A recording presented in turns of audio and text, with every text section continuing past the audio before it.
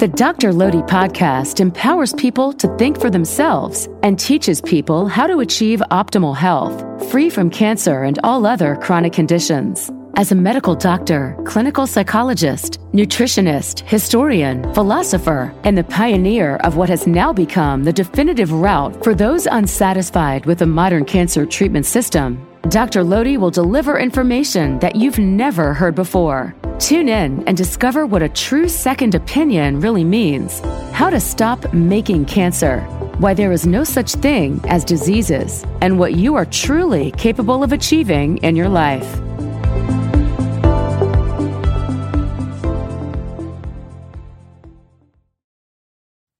All right. Well, hello, everyone. This is actually the second part of a series of podcasts that we're going to do on IPT.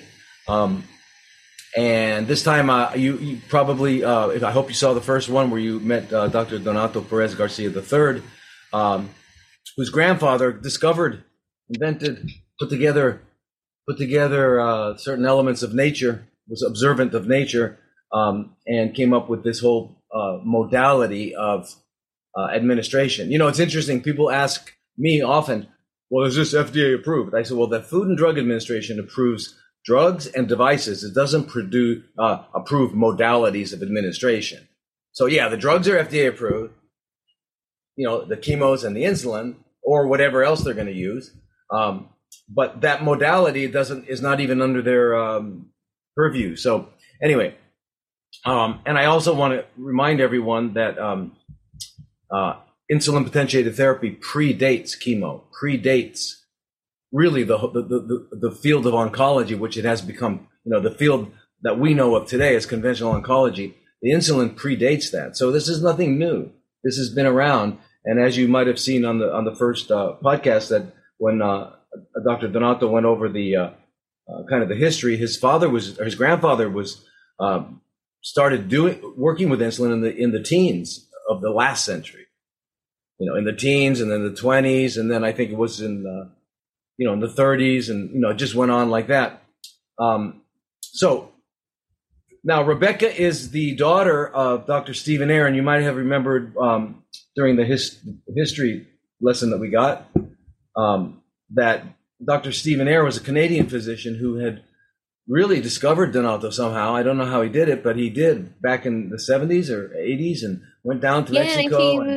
1975 was when he traveled to Mexico City. And Donato, I think you had a mutual patient, who had been to see my dad, and he became involved in alternative cancer care sort of circuitously because of his sister who has schizophrenia. So my dad then became involved with Abram Hoffer, who was also Canadian physician, but a big name in orthomolecular medicine in the 70s.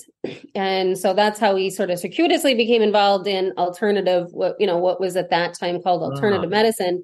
And then once people with cancer realized, they were like, oh, there's a doctor in Montreal who's, he's into alternatives for cancer. And people just glommed onto that because, cancer treatment now still has its serious challenges for patients getting through it. And it was probably worse in the 60s and 70s so far as taking care of just the harshness of the treatment.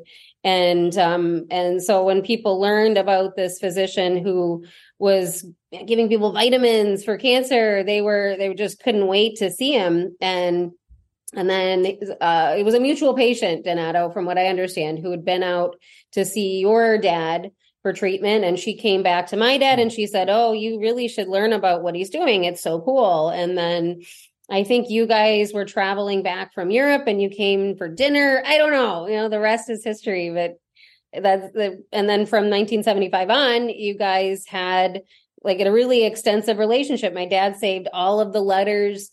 First they were handwritten and then on early typewriters and early word processors, and then eventually emails. So it was sort of also a simultaneous history of correspondence and the advances that we made. But for years, with my dad was sending letters to both you and to your father, and then eventually came across an article in I think it was published in 1982 that linked the use of insulin as a biologic response modifier in cancer cells. And it happened to be a Stealey study with MCF7 breast cancer cells. And finally he was like, okay, that someone's looking at this phenomenon.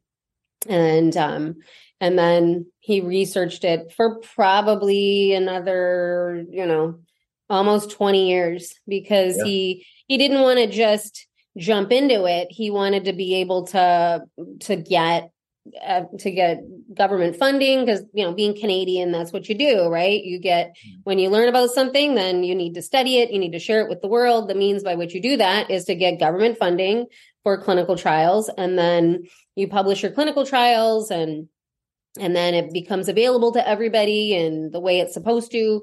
And he just ran into about 20 years of hurdles and walls. And I mean, it just didn't happen. And then eventually he realized, he's like, well, I'm just going to open up a clinic and start doing it myself. Right. And met with a lawyer friend of his who then, what's that? Those walls are still up.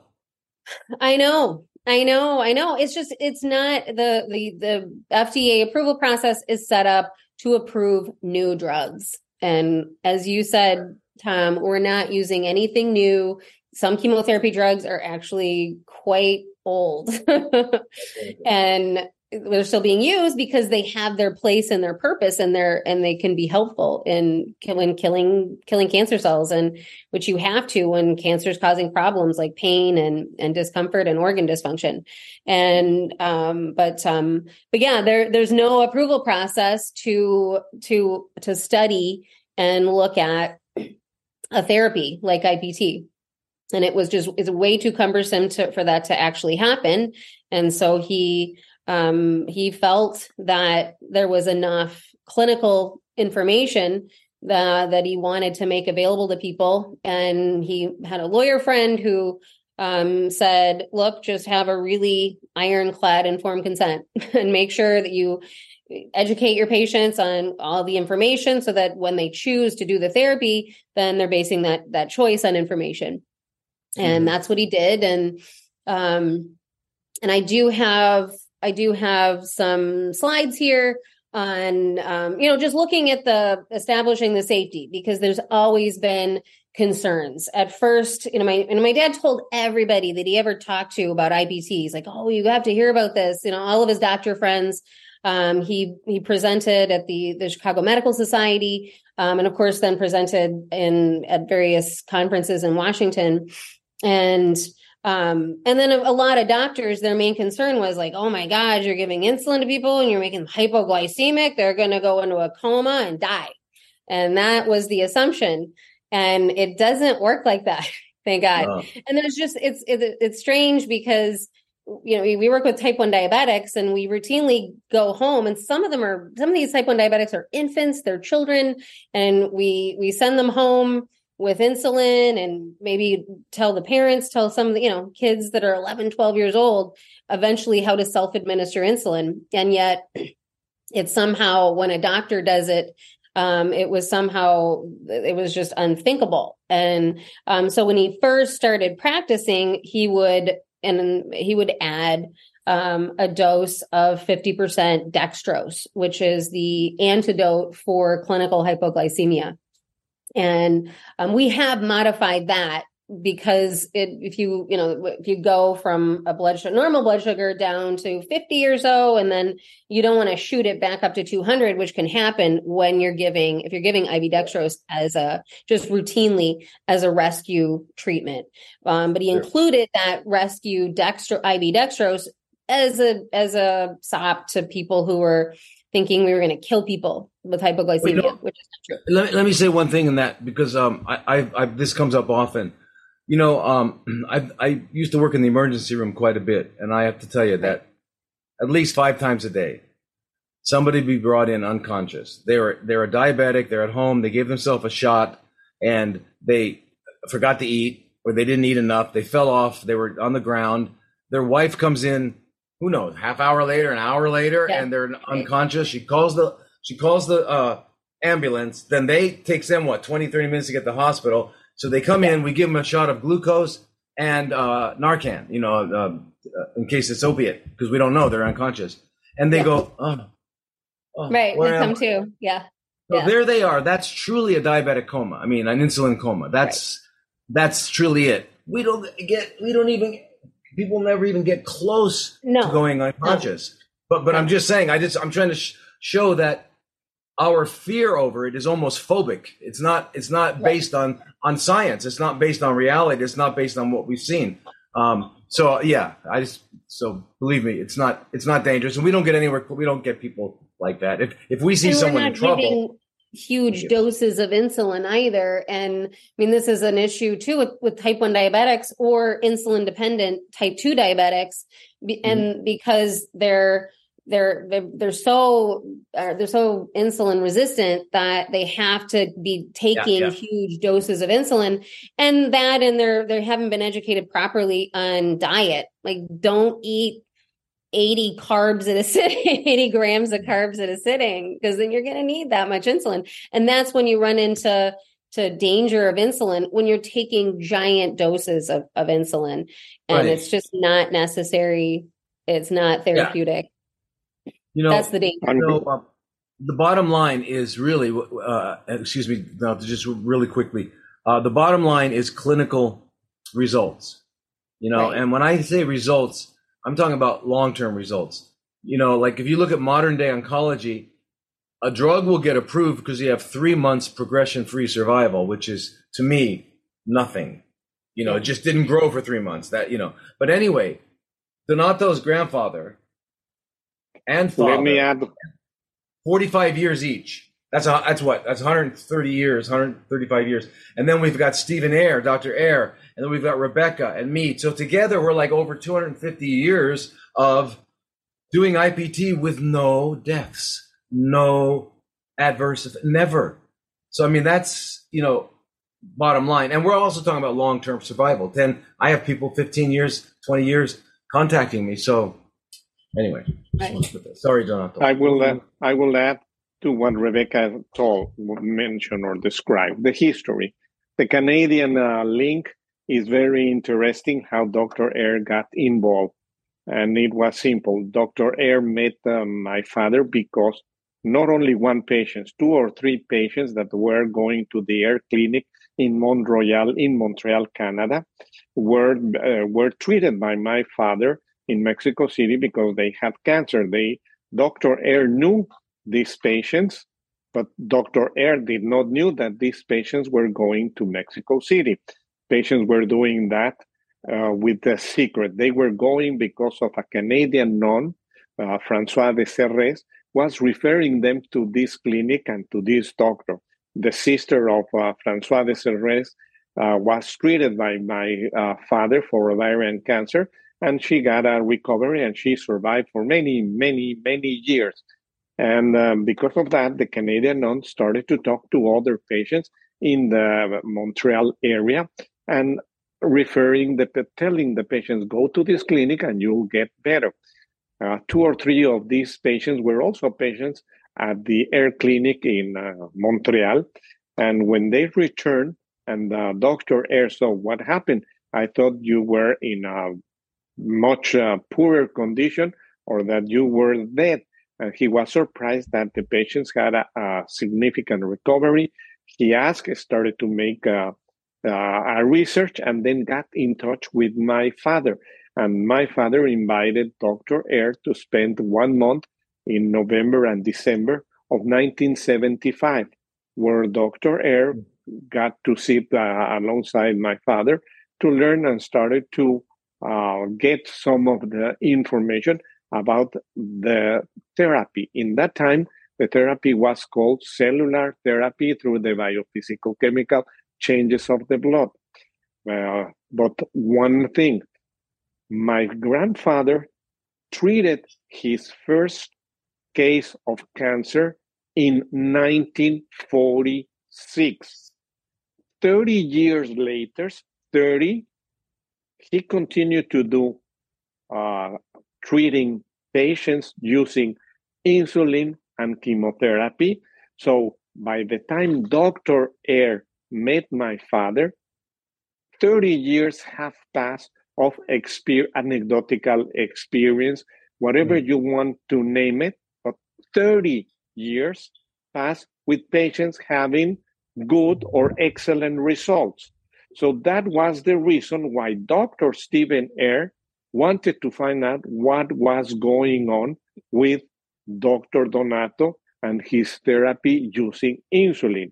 Because, as you were saying, most of the times the research is done over a 3-year period. Well, when Dr. Eyre found that, it happened to be that the research period for successful outcomes every time was 30 years, 1946 to 1976. So quite a big difference in what we are doing with the administration of insulin. Then Dr. Eyre started to do more research and trying to get some answers looking at the science articles. There were few articles. Actually, there was only one article in the 1980s that was written in Georgetown University about how insulin might potentiate methotrexate. And it is described, and it was the first article speaking about the effects of insulin in non-diabetic patients. And it was 1981, and today, as of November 13 of 2023, the research that we have is insulin for diabetic patients. There is very few or none, or only they say data suggests, which means they don't know, because when somebody writes data suggests, it's because there is no evidence, there is no research, and there are no research. A few articles that are trying to explain what insulin does in cancer patients. But one of the things that we do, we are using synthetic insulin. Insulin only one time, and not every day, and not every 4 hours, which is very different from our insulin that's in our bodies. So when we use insulin, the interaction is going to be completely different to what the studies done on diabetic patients show. So how safe it is to use insulin for cancer? I would say if we use that we have been administering insulin to cancer patients since 1946, it's a lot of time of evidence that proves that insulin is safe. It doesn't produce any adverse side effect. It doesn't induce cancer growth because none of our patients, after being treated, they have growth during the time that we are treated. What we found in our patients that we treat with insulin, of course, you need to know what are you doing. You need to know the dose that you are going to administer, and you need to know how many dextrose 50% you need to use at the end to just, if your patient reaches 200, there is something that you are not doing right. Usually the recovery of the patient must be around the same level of glucose that was detected before starting the procedure. So no, there is no problems. There is no interaction that will promote cancer growth. It's just a sign of the people speaking does not have any idea of what they are talking, making comparisons between diabetic patients to cancer patients. It's quite a different story. Insulin is a hormone, and there are other hormones in our body. And each hormone has different, it is the same hormone, but it has different actions in different tissues.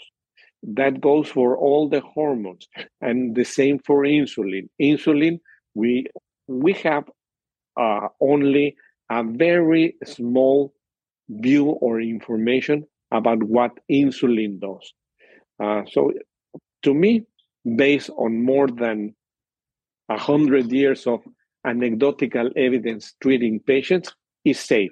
None of the patients has ever died during, after of the procedure. It's completely safe. And we are using medications that have been approved by the local authorities as safe, and some of them, we are repurposing the drugs for other uses, and our patients at the different clinics that are administering this procedure, they have very, very good outcomes. And many of our patients do have survivals of 10 or 15 years or more. In the previous podcast, I was telling you that when I moved out of Mexico City in 1989 and met the patient who was treated in 1946 for breast cancer, that's a good survival. And I have found over the years that many of my patients do have survivals of more than 10 years. Things go wrong when patients do not follow some guidelines, regulations as to what to eat, that they need to take some supplements. The management for cancer, for the long-term management, they have to continue to take their supplements and some medications. Cancer is a disease that affects the body. We need to treat the cancer as a metabolic disease. If we only treat the symptom, we are not helping the patient. Just by removing the tumor from a physical point of view, that is not going to solve the problem. We need to change the chemical environment that is promoting the growth of the tumor. And the way we do that is by using insulin, because insulin is not only going to affect IGF-1 or IGF or IR, it's going to create other problems, not other chemical changes within the cell membrane, within the mitochondria, within the endothelial reticle, and many other things that are positive changes. You know, let me give everyone a foundation of what one of the main reasons for this particular podcast. There's been talk lately of different people that using insulin in this particular way will stimulate an increase in IGF-1. IGF-1 is, after growth hormone is made in our brain by the pituitary gland, it goes to the liver and is turned into IGF-1, actually 1, 2, 3, 4, 5. But 1 is the main one. And so if someone wants to know what your growth hormone level is, they won't measure growth hormone, they'll measure IGF-1 because that's the main active metabolite. So yes, it's true because it's called IGF-1 because it's insulin-like growth factor. And they have about a 43 to 50% homology, meaning they have the same molecular fingerprint, so they can bind to each other's receptors. And we've always known that and appreciated that about insulin. That means insulin can bind to the IGF-1 receptor and stimulate the cell to start dividing, right? And you would say, no, you don't want a cancer cell to divide. Well, you do if you're going to give chemo right away, because the cancer cell is the most vulnerable when it's dividing, right? It's like, imagine a woman who's pregnant and you try to get near her baby, you better be ready for a fight. And imagine a woman who just gave birth to her baby and you try to get near her baby, you better get rid of a fight. The only time that woman is vulnerable is in labor. When she's in labor, she can't do anything. Well, that's what we do with the cancer cell. With the IGF-1, it's going to cause it to start to divide, and it's more vulnerable. So we appreciate that effect of the IGF-1, but it's not long lasting. We do it once a week or twice a week, small amounts, the same amount you would secrete during a normal meal. You know, it's not a large amount. And so that's not enough to change your whole metabolism. That won't change your metabolism. That'll do it for maybe a few hours, and then that's it. So that theoretical potential problem needs to be understood in context. It's not a risk. And anyway, Rebecca, you have any information on this? Stay with us. We'll be right back. Welcome to the Alchemy of Natural Healing. I'm your host, Laurel Dewey. True healing is an alchemical process, meaning it must transform you on all levels, body, mind, and spirit. What affects one affects all three. True healing is one of the hardest journeys you'll ever travel, but it's one of the most rewarding and fulfilling when you get to meet yourself for the first time. If you're ready to take that journey, let's get started.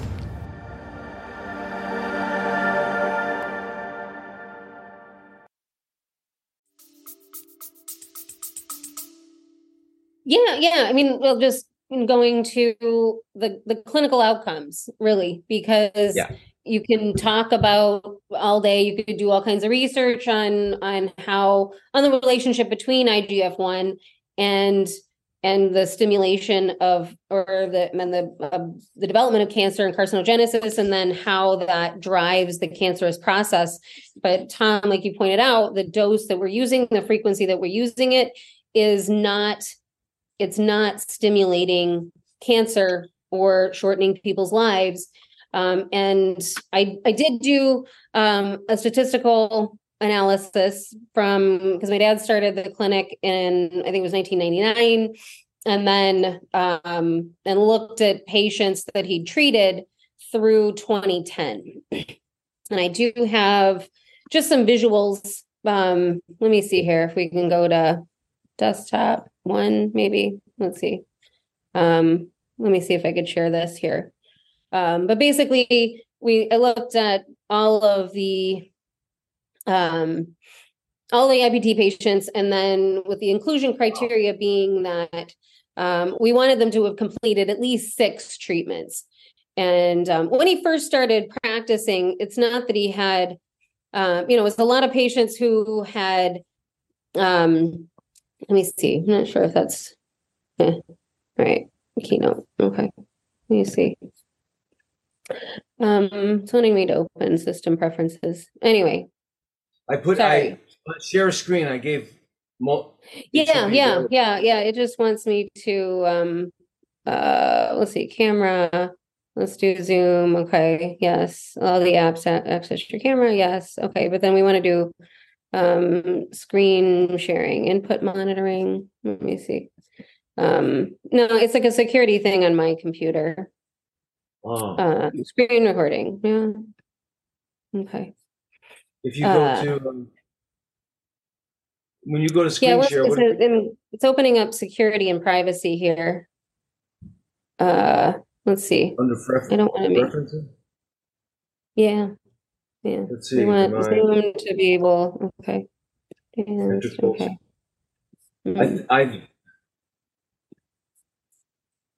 But yeah, that's Keynote whiteboard.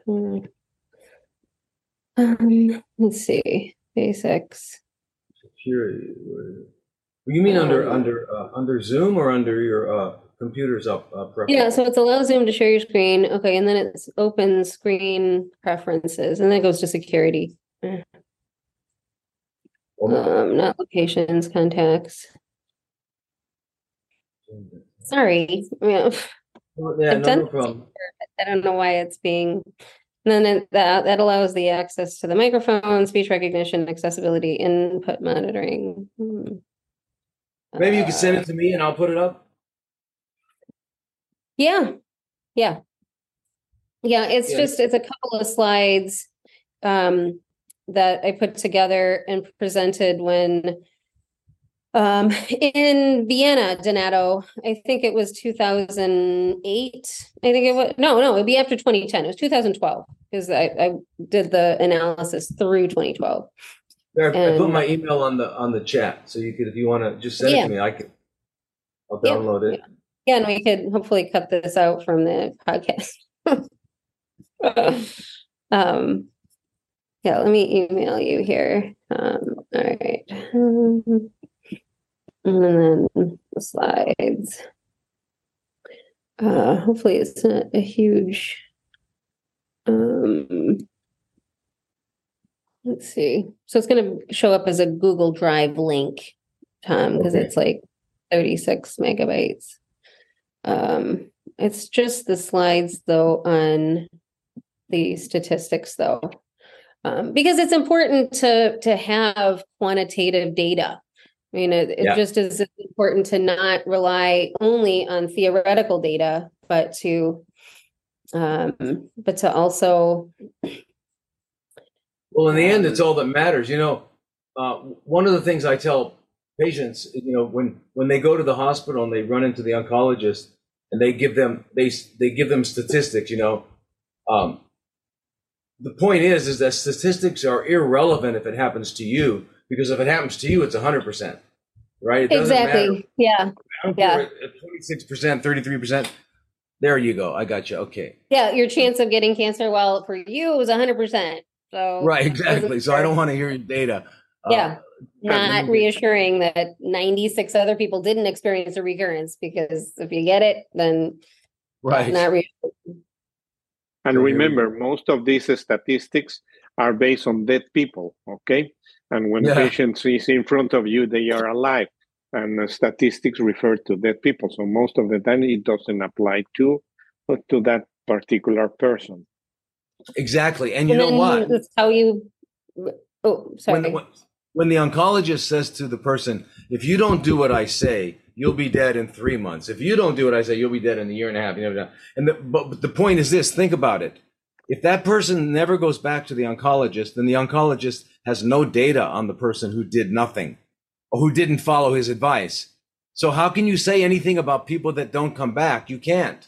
You can't. It's a lie. So what the oncologist should say is, if you do what I say, you'll be dead in 6 months. If you do it anyway, here, let me find. I mean, this. Mark Twain said it best. There's lies, damned lies in statistics. Exactly. Right. Yeah. So here we are. Yeah. Okay. So this I presented this in 2012. And but this was after, because my dad had passed in 2013. But yeah, I mean, this is a picture of my dad. Let me see here. That's my picture of my dad. Yep, he did. Yes, yeah. Fantastic. Yeah. And then this next slide is just a short summary. This was a basic statistical analysis. I'm not a statistician, nor do I want to be a statistician. And but there's some basics that I think are meaningful to anybody. And but it was all patients between 2000 and 2010. There were 31 currently living as of 2012. 59 received less than the minimum of 6 treatments in order to be included in the analysis. There were 255 patients who received 6 or more IPT treatments. And then we did do a little more of an in-depth analysis of the breast cancer group, which was ongoing. And so there is a national database of survival for stage 4. And we looked at stage 4 because when my dad was looking at getting funding for clinical trials, he said, well, we should treat patients in earlier stages because you'll get better outcomes. And all the researchers at NCI, the National Cancer Institute, were like, oh my God, no, you practice on the sickest patients. The saying that they had is that patients first deserve the benefits of the standard of care, then they become eligible for clinical trials or experimental therapies. And he did take that to heart, right? So a lot of the patients they basically had run out of options conventionally. They were told, go home and die. And these are the patients who then sought out my dad and IPT because they did not want to go home and die. But they basically ran out of conventional options. So I just want to put within perspective of the patient group of patients who were coming to my dad in those first 10 years. Then AACCM is Air Clinic for Contemporary Medicine. So that light green, Tom, we can go back to that. Oh, okay. Yeah. Yeah. So the light green is the median survival for the patients who came to the clinic. The blue is the national average for what's called SEER data. So surveillance endpoint epidemiological review. And so in all cases, this is the 1 to 6, people who lived 1 to 6 months, then going out to, I think it was 42 months, past the stage 4 diagnosis.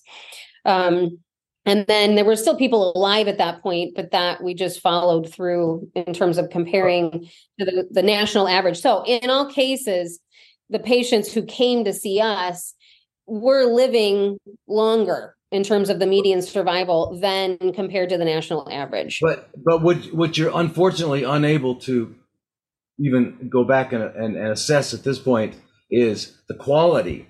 Because if you look at the people that probably did high dose, they were probably miserable and sepsis and all kinds of stuff. Whereas I know, and you know, that people that get IPT look like they don't even have cancer. Right. Yeah. I mean, there's just, there's so many other parameters. And if you ask anybody with diagnosed with cancer, okay, well, you're not going to be cured if you go to the oncologist and we might give you 6 more months, but patients will say, I don't want 6 months of feeling terrible and not being able to enjoy the last 6 months of my life. But yeah. So if you go down to the next slide there, it was 70 patients that made up the breast cancer statistic group. The median number of treatments was 15 with a range of at least 6, because we wanted to include a minimum of 6 up to 65. And then the median duration of treatment was anywhere from, a little, not quite 3 months, to up to 41 months. And then the median age, and this is just the range of patients, just to provide some basic statistical data on the patients within that group. And then the next, when you went up to like 41 months, were you doing what was the schedule? It didn't remain once a week, right? It probably went to every other week. No. It was everything. There were some patients who would take a break for a while and then come back and. It was, when we were dealing with stage 4, it's not like we have the cure for cancer. If we did, I would tell everybody, there's not one drug, there's not one method that once cancer spreads to other organs, there's no guarantee of a cure no matter what you do. And then, like you pointed out, Tom, then it becomes a matter of quality of life. And you can also make the argument, though, that when people have improved and better quality of life, then that does decrease morbidity and mortality, morbidity being suffering, and it decreases mortality. So people are more likely to live. And there is some interesting research on palliative care and making exactly that claim that palliative care reduces morbidity and mortality. And people, as long as you feel good and you can do what you want, will you live longer? Now, in order to figure that out and how IPT would be able to contribute to perhaps increase survival, then we do have to look at a prospective study, meaning we have to have defined, very specific inclusion criteria, which we didn't. The inclusion criteria was, we could safely treat you for cancer. You have symptoms that can be palliated with chemotherapy. And however, you're not interested in the side effects related to standard dose chemotherapy, you've run out of other options so far as what conventional cancer care has to offer you. And so that was the inclusion criteria. Can we safely treat you? And are you likely to benefit? We'll treat you. But there are some people that we treated, and Tom and Donato, I'm sure it's the same for you. They wouldn't be included in a clinical trial. Right. These are people who might be very sick and have other comorbidities going on. And would they be included in a clinical trial? Likely not. But nevertheless, if we feel that we could safely treat them and give them benefit in terms of reduction in pain, reduction in the symptoms related to the awful process that is metastatic cancer. I remember a husband said to me after his wife had passed, he said, we're devastated, but not as much as we would have been, because these last 6 months, she was living, not dying. Right. And I thought that was, right. I mean, that's what you remember. And I think you'd ask anybody with cancer. I mean, it's not that, it's the quality over the quantity, but I would want both for people. That's exactly. the bottom line. Exactly. I want both for people. Yeah. And these statistics point out that, people who do IPT, at least 6 treatments, we're not dying sooner. So if, for example, if there was validity to the claim that IPT is somehow, the insulin we're giving is somehow stimulating cancer and making it worse, they would not have lived. So this, for example, is the lung cancer group. There were patients, and then once again, the green was the median survival of the patients that we were treating, with the blue being the national average. In all cases, it was, I think by 13 to 18 months, then it was about equal. But they weren't dying sooner. right? We can't Right. claim necessarily that people will live longer if you do IPT. I'm not necessarily going to make that claim, especially based on such a small group. And it wasn't a prospective study. We were looking at data after these people have been treated. It was an important research question for myself as well, is that as a nurse, I don't want to be doing something that's going to potentially shorten someone's life. But through this analysis of the survival of these patients, then quite the opposite is true. So that was the lung cancer statistics. You can go down to the next slide there. That was 25 patients. So it was rather, it was a small group. Yeah, but like I said, in all cases, and then for ovarian cancer, in all cases, then once again, the survival of the patients diagnosed with ovarian cancer who completed at least 6 IPT treatments, once again, the survival was better. So the green were the survival of the patients who came to the clinic. The blue is the national average. Oh, God. And but yeah, if you can go down to the next slide. But like I said, the survival was better for the patients who came to the clinic versus the national average. And then just once again, some basic statistical information on that specific group. And you can go down to the next slide there. Pancreatic patients, the patients who came to see us did head and shoulders better than the average. But the last slide, I'll just summarize the takeaway, because it's not that because that was only 7 patients, right? It is a rarer cancer.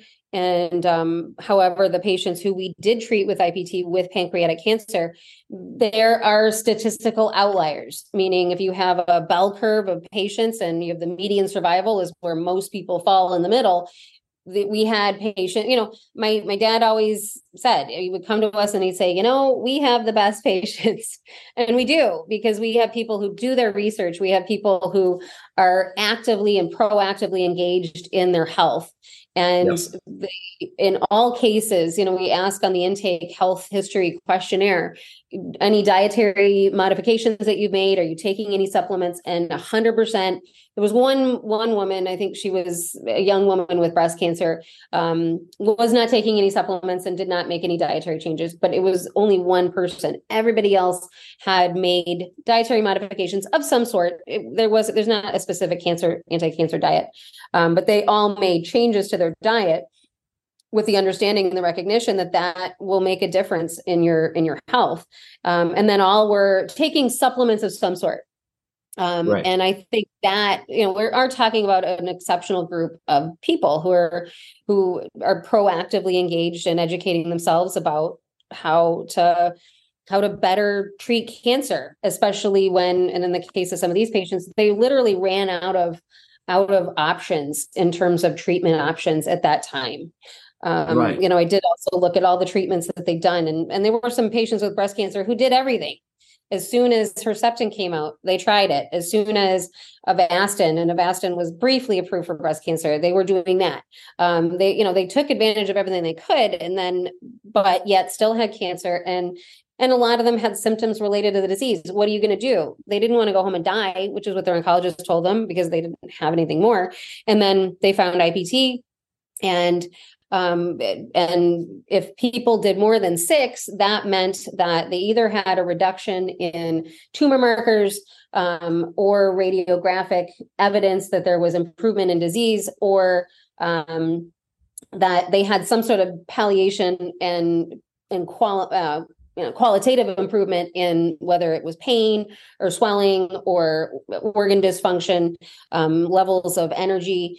So that's what it means by that 6. Okay. So if they were included in the study, it meant that they continued on with treatment, because we didn't continue to treat people unless we had qualitative and or quantitative evidence that they were responding and that they were benefiting from the treatment. And I think, it was over 90% of people went on to do additional treatment. But yeah, you can go ahead and go down to the next slide here. Once again, colon cancer. The green was the median survival of patients who had completed at least 6 IPT treatments. The blue is a national average. Once again, the survival was better for the group that was doing IPT. And those are people with stage 4 colon cancer. And then just some basics about the demographics of the colon cancer group. And then, but yeah, if you want to go down to the next slide. And then just sort of the conclusion here. So patients who completed at least 6 IPT treatments, having failed the standard of care, do not seem to experience any reduction in terms of survival. Okay, we compared it to the same time frame. So it's a 10-year time frame that they put out these statistics every 10 years. We were comparing patients who were completing from the national average to patients getting IPT within even the same time period. And like I said, in all cases, the median survival of our patients or patients who came to treatment for us was better than the national average. However, I'm not making the claim that IPT makes all the difference in the world, and it's going to give you head and shoulders better survival. I can't make that claim, nor am I going to. It was a small, relatively small group. They were not inclusion criteria was not specific. It's not a clinical trial. We weren't doing a clinical trial. I'm not a research nurse. I'm not even interested in conducting a clinical trial. I'm interested in giving people tools that are going to improve their life and perhaps then extend their life, because when you're able to do what you want in life and we're able to enjoy your life, you live longer. And then that does go, the next step, it was to quantify the quality of life measures. When my dad started off, he did give all patients let's see now, it's a quality of life, measurement. Yeah. And there's an acronym for it. It's a standard one. It's got a lot of data behind it. Yeah. Right. But that's because that's the other factor that I think is just as important to patients when they're looking at what do I do next for cancer. It's not just their survival. Nobody wants to die sooner, for sure. But on the other hand, though, it's just as important. And I think, especially for somebody with cancer, they want to know, is it going to help me feel better? And, and I'd say almost always, yes. The answer is that, and we'll know within 3 weeks. We know within 3 weeks if we're helping you, then you will have, we're going to track both qualitative measures. We're going to look at blood work. We're going to look at tumor markers. Eventually, we're going to look at radiographic imaging to make sure things are getting smaller. But for the most case, especially in the patient population we have, they're having symptoms related to the disease. And the goal is to improve those symptoms significantly within the first 3 weeks. And that's the most rewarding aspect of, and why I continued on with the work that my dad started. Absolutely. Is that it? Okay. And I do, there was one other study that was done that related to, it was an odd study. I'm not sure why somebody did it. I don't know if they did additional research beyond it, but it was a study where people with gastric cancers, I think it was about 130 some people with advanced gastric cancers who were no longer getting treatment, but just getting best supportive care. And I do have the link to this, the text of this study. It's on our website at the clinic, but basically people were given insulin every day. They were given a dose of, it depended on their body weight, but they were given insulin every day, and they were tracked so far as muscle mass. They were tracked so far as they were looking to see if insulin can be used to treat cachexia, which is when people have advanced cancer. And this is basically one of what makes cancer so deadly is your body will literally eat itself from the inside out, even though you might take food in. It's an inflammatory process, inflammation mediated process that makes cancer so deadly. Even though you're eating, your body just eats itself from the inside. And so they were, it was just an awful thing to see. It's an awful thing to not be able to help people as a practitioner. And so this research group looked at using insulin. If you give people insulin, then do they retain muscle mass? Do they then lose less body fat? And the answer was yes. So these people with advanced gastric, pancreatic, colon cancers, who basically were done with active treatment and were just they were given, quote unquote, the best supportive care. They were given anti-inflammatories. They were given Procrit to improve anemia.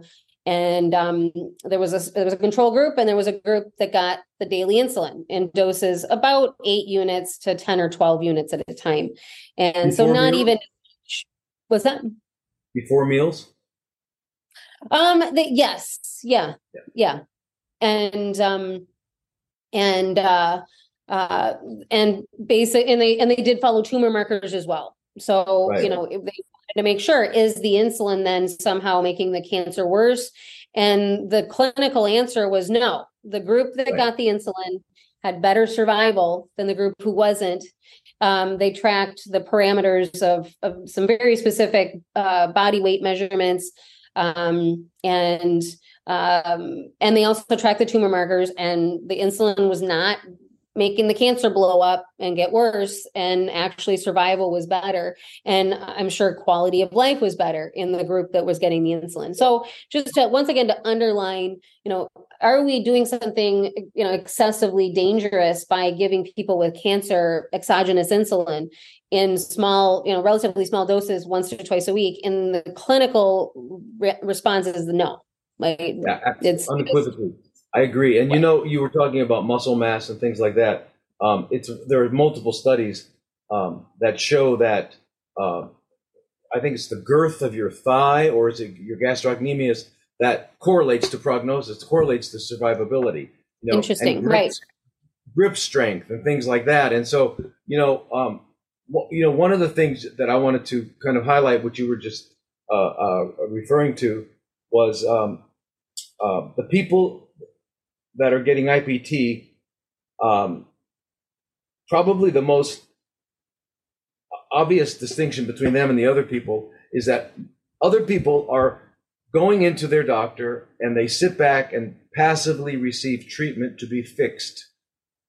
Right. When there's someone is going into IPT, they're not doing that anymore. They're taking responsibility. They're going on their journey back to health. And it's a healing journey versus a military approach of just killing. Right, from the top down, right.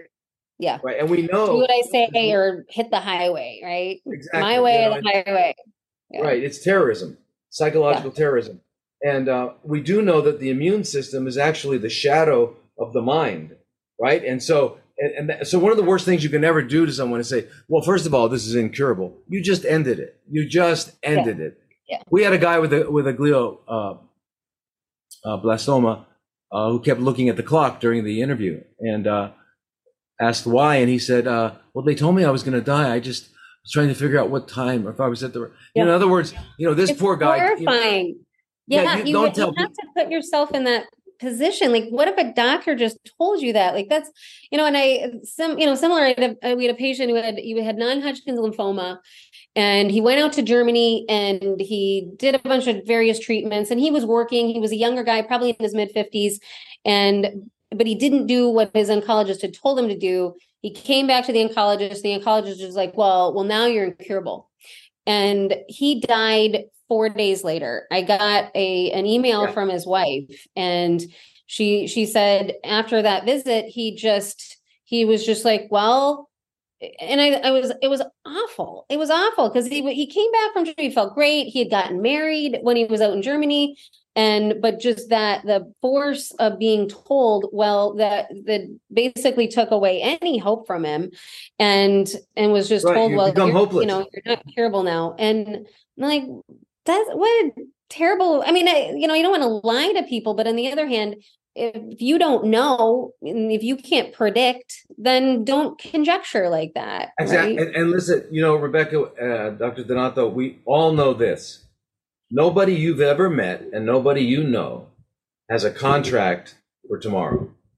We're here today by the grace of God. We'll be here tomorrow by the grace of God. So in reality, I mean, I might not, tonight, who knows? I might get hit by we don't know. In other words, we all have the same prognosis. The thing we want to do is make every day the best we possibly can. But whether I'll be here next week, whether you'll be here, whether Biden will be here, or whoever, we don't know.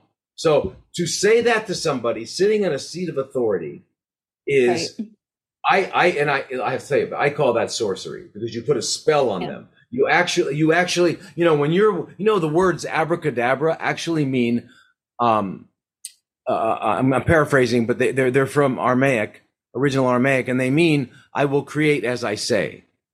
And that it's very true. So when you tell somebody and you're in a seat of authority that they're going to die if you don't, within 2 months, they actually die on cue. And that's a tragedy, right? So if you can't give them hope, then shut your mouth, because you can't, you don't know if they're going to die. You don't know. And your word is your wand, though. And so don't go condemning people. And and I know sometimes people ask, there are patients who ask, they want to know, and nor do you want someone to die, and not have a will and have all of that mess with the family. But I think it's not that people are, my dad would always point this out. He's like, we're all adults here, right? He's like, he's not going to treat somebody as if they don't understand the seriousness of their condition. But at the same time, then he's not going to talk down to them like that. But at the same time, there's a certain expectation. People know how serious cancer is. As serious as cancer. It's a saying because we know it. And the opposite is the truth too. When you're told that negative, it affects your immune system. Well, the opposite is the truth. I had a woman, just one example, there's many, who just came from her oncologist. She had breast cancer throughout her lungs, her bones, everywhere. She was on oxygen. They brought her into our clinic on a gurney, and she was lying there. And I walked up to her, and she had seen some of my videos, so she grabbed my arm and she said, "Thank God, now I know I'm going to make it." 6 weeks later, she was jogging to the clinic, and her husband was driving behind her, make sure she was. 8 years later, I got a postcard from Paris. She was on vacation. Wow, that's awesome. That's awesome. And the difference between her and another woman was, she said, "I know." She didn't say, "I believe." She said, "I know." And that reminds me of the woman who touched Jesus's robe. And he turned to her and said, "It wasn't me, it was your faith." And that's the power of faith. Faith is knowing, not believing. Whenever you believe something, that implies you have doubt. But when you know something, there's no doubt. And that's, I think, one of our goals as doctor, doctor and Rebecca, it doesn't matter if you're a nurse practitioner, you're still a doctor. Doctor in Latin means to teach. And our goal is to really teach and to inspire. I mean, a computer we can put all of our data in the computer. It's going to come out with better protocols than us. It's not giving protocols. It's inspiring and teaching and all that sort of thing. And that's really to go back to the distinction between a nurse and a doctor. I mean, I did go the nurse route partly because, Florence Nightingale, when she wrote Notes on Nursing, nature alone cures, because it's not that drugs cure. It's not that, she made the analogy of, she was a nurse in the Crimean War, and so dealt with a lot of gunshot wounds. And she would say, well, the surgeon can take the bullet out and stitch it back up, and the nurse is there to give that patient clean water, fresh air, good food, so that their body is in the best position to knit and heal together. But she said it's not the surgeon taking out, doing the surgery. It's the nurse setting up the environment, but it is the innate healing capacity of the body that knits everything back together. And that's all we can ever do, is just put our patients in the best possible position so that innate healing power can manifest in full within somebody's body. That's all it ever heals. Voltaire, the French philosopher, said that the role of the physician is to entertain the patient while nature cures them. It's true. So we're just medical entertainers. Yeah. My dad was a doctor. He would have been a stand-up comedian. Oh my God. People would just be just raucous laughter, just like go from crying to, and then he'd have them falling on the floor laughing. And I don't know what he said, but that's what that's the healing. That's it. Yes, that's what we most of the time, that's what we do. And now, giving you some additional information, on insulin, because mainly that was what you wanted me to share with you. We need to understand. Thank you, Donato, for bringing back the topic. What is insulin? Insulin is a hormone, and insulin is main function is to control the metabolic fluxes that happen in our body. Why do we have insulin resistance? Because there is an associated inflammatory process, and when there is inflammation, then there is insulin resistance. So we need to reduce first the inflammatory process that is taking place into the body, and then insulin resistance will be reduced or improved. It is important to know that the effects of insulin, there are two types of effects that we are aware, and those can be read in a few of our articles. Insulin has known effects that have been investigated and mostly related to diabetic patients. And there are indirect effects which have been difficult to study and which have been difficult to replicate. And one of those, and several of those effects that happen in the interaction of exogenous insulin, that's the insulin we administer to the patient, takes place during the treatment of using a small dose of insulin to improve or make the cell membrane permeable and then deliver the chemo drugs. One of the actions of insulin, it's important to know, each tissue has a different response, and insulin might not be working only at single cells. It will establish a crosstalk between different tissues. So insulin is not just acting at one cell. It is acting at a particular tissue in order to promote the cell membrane permeability. And that is one of the explanations why insulin has been working in the management of cancer patients since 1946. We know that insulin is considered the storage hormone because it helps or promotes the entrance of sugar or the fuel inside of the cell. But that's not only the action. That action, it only happens in normal, healthy individuals. We know that insulin also promotes the formation of glucose as for storage to have some energy reserves, and also insulin facilitates the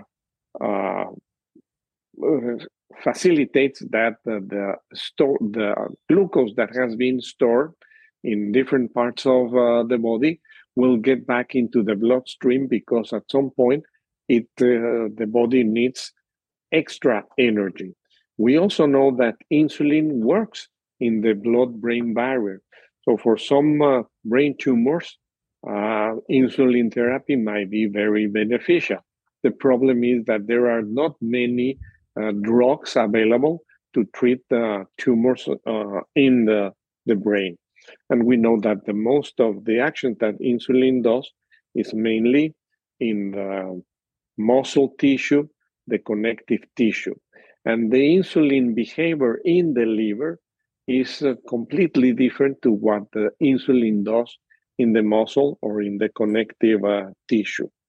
So we need to understand that the way we use insulin is small dose, not on a constant daily administration. So the interaction of exogenous insulin with the growth factors, etc., is minimal. And at that time, it's not only insulin that we are giving.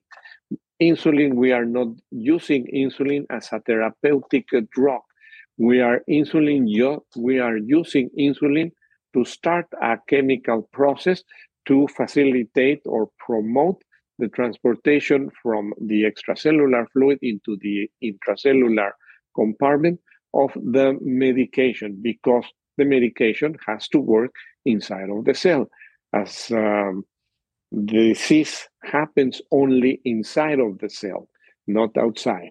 So in order to correct a disease, we need to go inside of the cell. And inside of the cell, there are multiple organs, and each one, they have multiple functions. But we need to correct those functions. And with the cancer and chemo, what we will be doing is destroying those cells because their genetic code has been altered, and we need to get rid of them. Also, at the same time, insulin is going to promote the increase of white cells, which are needed to clean and stimulate the immune system. So basically, insulin is a multifunction hormone when administered in the proposed way with insulin potentiation therapy, that will end up producing a long-lasting result. And which, by the way, Tom referred me a patient that she was diagnosed in 2021 with a breast tumor. I saw her on Monday, November the 6th, last Monday, with a tumor measuring at around 3 centimeters. Today, this Monday, a few hours ago, the tumor measured 1.5. Yeah. Yeah. Yes. And that's I would always attribute that to the healing power of that patient.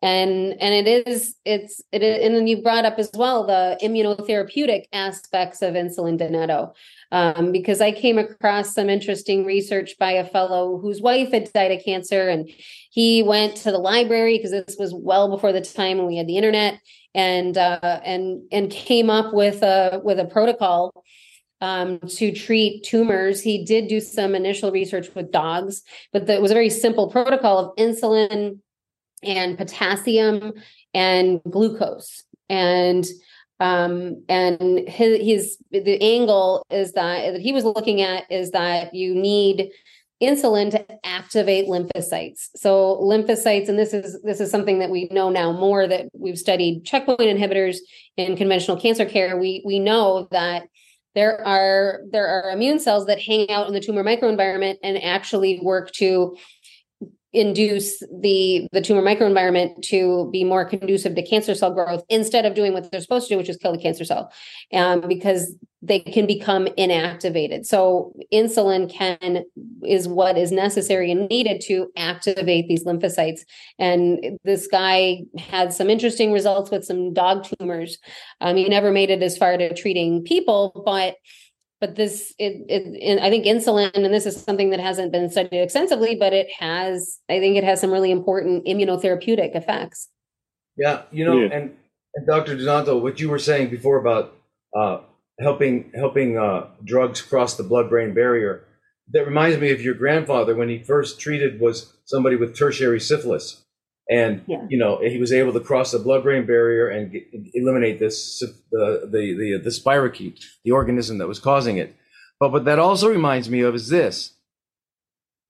If you used insulin, if that were standard therapy, it would put an end to clinical trials, because all of these clinical trials are saying what new chemo can kill this cancer. Well, it turns out that poison is poison is poison. It'll always be poison. What cancer cells learn is they develop what's called the multi-drug resistant gene. And all that means is they can push the chemo out quicker than you can get it in. But when you use insulin, you're opening a back door that the cancer cell cannot afford to close because it needs it for survival. So you can actually get a higher intracellular chemotherapy by using a small amount with insulin than you could with a high dose and no insulin, because you're opening a door that they can't close. And I can remember when I first started in New York, I had an oncologist who they would use all of their protocols, and then they would say, all right, there's nothing else I can do, but go see this guy. I don't know what he does, but it works. It was great. So anyway, he came to me. I would use the exact same protocol that the oncologist had used that failed with low dose and insulin, and it worked. So it wasn't that it was resistant to that chemo, because you can't become resistant to poison. Poison is poison. It's just it can't push it out. So insulin, one of the beauties of insulin is that really you could use anything. So I always have an A and a B protocol because I want to see what's working. So I have A for 2 weeks and then B for 2 weeks. But my B is always the same old standard, CAMF, cytoxin, adriamycin, methotrexate, and 5-FU, because those are the old standards. And they seem to work as good as any new combination. It doesn't matter. Poison is poison is poison is poison. And it's cheaper. The patient pays less than $20 for those 4 medications, as opposed to $800 for the new medication. So, or more. Yeah. Checkpoint inhibitors are like $20,000, and that's the wholesale price. Right. And now remember with the IGF-1, which is, one of the reasons that we were going to talk about this. IGF-1, by the way, is again, for everyone, is basically what the liver turns growth hormone into, and it's what has the effect. So there's a condition called acromegaly where someone has a tumor in their, benign tumor in their pituitary that produces growth hormone. So they have a lot of IGF-1 around their body. And when we look at the data with them, they only have an increase in adenomas of the colon and some increased risk of colon cancer, but not all cancers. They don't get all cancers. So what my point is that even if IGF-1 is high, like it is in these people where it's pathologically high, it's not causing the problem that's being inferred by whoever's making this claim about insulin stimulating IGF-1. I just want to clarify that. We also know that IGF-1, there's a U-shaped curve. At really low doses, it increases all-cause mortality, and at really high doses, it increases all-cause mortality. But if you're in the average, it's not. It doesn't at all. It's necessary for health. So IGF-1, again, like you were saying, Dr. Donato, that it depends on which tissue insulin is in, it's going to have what effect, and that's for the whole body. Like, for example, whatever is good for a cancer cell is also good for a healthy cell. So you can say, well, I'm going to put them on a ketogenic diet and I'm going to use DON to block glutamine because glutamine is a fuel and glucose is a fuel for cancer. Well, it's also a fuel for healthy cells. And glutamine is also the primary fuel source for our lymphocytes and our enterocytes. So if you eliminate glutamine, you're going to die. So you can't eliminate glutamine, you can't eliminate glucose. So you have to understand, cancer is us. It's not an alien that got into us, it's us. And all we have to do really, I think, is bring the body back into harmonic balance, and the divine intelligence will put it back together and make it work right. Because we'll never figure it out. Remember, 36 septillion chemical reactions going on in our bodies every second. Who can comprehend that? Certainly not a human. So we can't fix it. All we can do is honor it, try to bring it into balance, and watch it work. And that is why we need more than one substance, because when there is the fashion of we will just be using lemonade water, and that will cure everything. No, we need a combination of multiple drugs, some to kill, some to heal, some to promote other activities. We cannot base our diet on just eating apples and nothing else. The new idea of, like, for example, using cannabis for everything, it's good, but we cannot base our diet on just eating apples and not the rest. We need or only eat avocados. We need to eat at least how many billions of chemical substances a day? The same as the number of chemical reactions that are taking place. Our body is chemistry and physics. If we don't have a good replenishment of multiple chemical substances, then we will get ill. We need to eat preferably natural, organic, balanced, and keep drinking water. As many chemicals that we can provide from natural sources, our health will be much better. And the same, when we want to treat something, we need to incorporate not only 3 chemo drugs, we need to incorporate many other substances to help that body and to address the problem as a whole body problem, and not just removing the tumor, which is only symptomatic treatment. And that most of the times will lead only to a failure, a recurrence, and not the good quality of life that we want. We cannot keep people on Earth for 100 years. Nature has set limits, and each 100 years we have at least 3 generations. And those 3 generations work in synchrony. There is the older generation that is teaching. There is the middle generation that is taking care. And there is the new generation, the babies, the boys, that are learning, which will learn from their parents and which also learn from their grandparents. So why do we need to keep people living up to 100? Okay, otherwise we will have extra population of people, and every time that we have people living more, then the poor babies are not going to learn too many things, because we'll be interested only in keeping people that will reach 150 or 180 years. We will create another chaotic problem with Earth. So we need to focus on nature, learn from nature, eat and do things that nature does. We cannot move the night. We cannot speed up the day. There are many things that in order to work, feel, and be healthy, we need to adhere to nature's law. Exactly. I 100% agree. I think the reason we're all sick is because our bodies are trying to adapt to these artificial environments that we live in. You know, if we were living in the forest, and if you want to ever, I think that the best reference is not scientific literature, but the best reference is nature, right? So if somebody wants to know, what time should I go to sleep? I say, well, imagine it was 7,000 years ago. You'd go to sleep when the sun goes down. What would you eat? What are you going to catch with these hands? Are you going to go grab a cow and start eating it? Are you going to, what would you do if you were naked in the jungle? What would you eat? Would you choke a frog and then eat it? I mean, you have to think about it. So I and what would you be doing? You'd be moving all day. So moving all day, going to bed with the sun. There's only one drink that God produced. It's called water.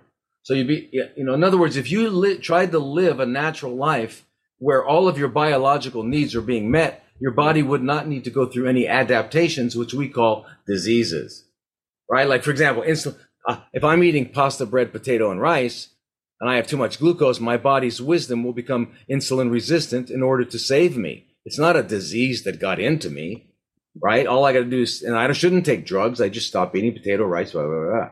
In other words, I think that's a very important thing to understand, that disease is the body's adaptive physiology to a situation where our biological needs are not being met. And so the restoration of health requires that we put ourselves in a position where our body no longer needs to adapt. That's kind of fundamental philosophy. So this is beautiful. We need help with that. So we go to doctors and nurses to help us with that. But we want to go to doctors and nurses who understand that and aren't just going to give us just drugs and surgery, because that doesn't fix the issue. No. And that's the thing. What we all practice is integrative. And integrative means we know allopathic, we understand it, but we also know it has a lot of benefit, for sure. Right. Yeah. I mean, if the baby's coming out foot first, you don't go to an herbalist, right? If you fractured a leg, you don't go to an herbalist or a TCM. So you got to know when to use what, under what circumstances. Yeah. And we got to know and understand that disease starts only when there is an inflammatory process. And an inflammatory process inside of our body, it only happens when we don't eat correctly. As you were saying, Tom, if you eat rice, pasta, and bread 4 times a day, you are creating an inflammatory reaction that is going to block the insulin receptor. Then you will have insulin resistance. Then there is no flow of carbohydrates inside of the blood. And insulin does not only promote the entrance of carbohydrate. There is proteins and fat. So there is a lot of actions that the insulin does. But if there is an inflammatory process, it will end up creating a disease and will have one of those beautiful names, So we better know what we eat to prevent inflammation, and we better eat as healthy and natural as possible in order to have our insulin levels within normal ranges. Exactly. Within healthy. I always make that distinction between healthy and normal because a normal American every 35 seconds has a heart attack. Every 45 seconds has a stroke. 1 out of 2 gets cancer. 1 out of 3 gets cancer. So last thing in the world I want to be is normal. So what we don't have, unfortunately, is healthy ranges. What's a healthy range? We know what normal is, but what's healthy? And that's what, in fact, I was trying to do that with a Dr. Luigi Fontana at Washington University. He was in St. Louis and I was in New York, and we were going to try to see if we could get a lot of healthy people and start to develop reference ranges, so we could understand healthy versus normal. But I think we should do that someday because I think that's really important to understand what's a healthy insulin, what's a healthy, whatever it is, hemoglobin, PSA, TSH. So anyway, I'm so really honored and happy that we're all still friends. We've known each other for so long, and we're all still doing pretty much the same thing we did at the beginning. So I would love to have you guys back, and we'll try to we're going to really take IPT apart and use our combined experience and knowledge, and let's try to because what we need to do is reestablish the lineage of your grandparent, your family, Dr. Donato, and then of course with Rebecca and her father. So we really need to reestablish that lineage and make sure that IPT goes down in history as what it really is. It's a phenomenal, incredible thing, and I think your grandfather should get a Nobel Prize posthumously, of course. But it's an incredible thing, and I've used it with with botanicals, with quercetin, with curcumin. You can use it without. You don't just have to put in chemo, and I know you do that, Dr. Donato. You use it for, limes and other kinds of things. So it's your grandfather. He started out with syphilis, tertiary syphilis. So anyway, so until next time, let's thank you so much for the work that you're doing, Tom. It's phenomenal because I've had like 5 or 6 of my patients who are just like, Dr. Lodi said. I'm like, do you talk to him? He's on his podcast and they love it. People find it so empowering. And I love hearing that they are getting this fantastic information and then it's transforming their lives. So thank you for what you do. And of course, Donato, as always, not just thank you to you, but and your family. But I could just listen to you all day. The wisdom, you've acquired wisdom. I remember I read some letters that you had written to my dad, and I think you were sort of practicing writing English at that point, and just sort of telling him about your day, and now to hear you speak these wisdoms. That's the development of somebody who plays close attention to life over many decades, and also has learned. You've learned and you've internalized the wisdom that passed on from your grandfather and your father, and now we are honored to be able to partake of it and benefit from it. So thank you as well. Right. Speaking to you is like speaking to 3 generations, but coming out of you, it's pretty amazing. So we must remind the world what IPT really is about. And by the way, it didn't always have that name. Didn't your father, Dr. Ayer, who came up with IPT? He did. And Donato, like you had said, it was initially called cellular therapy for short, but then the complete title being cellular therapy to change the biophysical, biochemical constants of the blood, because what your grandfather and your dad did was looked at just doing basically metabolic panels, one right after the other. It's not just the glucose that changes in the presence of insulin, but potassium changes and fats and hormones. Insulin catalyzes this really intricate change from the extracellular to the intracellular, and then all of the changes that then that institutes in each individual cell. And it's kind of miraculous and amazing, and we can't even fully comprehend it, but we just know that we can use it to our advantage within the context of IPT, or cellular therapy, as your grandfather called it. Yes, and today I think when my grandfather invented his cellular therapy, he was really seeing that the therapy, the use of insulin, was really a natural form of dealing with disease, because insulin is a natural hormone occurring in our body. He understood correctly the role of insulin and the action of insulin. So today, insulin is I would say it's the only natural physiological therapy available to treat many diseases, because it uses what our body has to take advantage of many chemical changes in order to recover the healthiest state. Absolutely. Amen. Absolutely. And Yes. that goes right into what you were saying, Rebecca, about the study where they were using insulin prior to meals just for cachexia. And I think that I'm so glad to hear that, because I deal with cachexia a lot, and I think I'm going to start adding that in. That's a wonderful thing to do. So, all right, well, let's do this again, and I'll be in touch with you guys to coordinate that. And again, thank you, and thank you to everybody for watching. And because I hope you all now have a deeper appreciation for what IPT is. Bye-bye. Thank you for tuning in to the Dr. Lodi podcast. Join Dr. Lodi's membership community at drlodi.com, where you will have exclusive access to Dr. Lodi's cancer healing and wellness webinars, a community of health-minded people, healthy lifestyle recommendations, educational videos, and discounts on courses and content. While you're there, RSVP for upcoming events and register for the Stop Making Cancer online course. If you enjoyed listening, please share and write a review.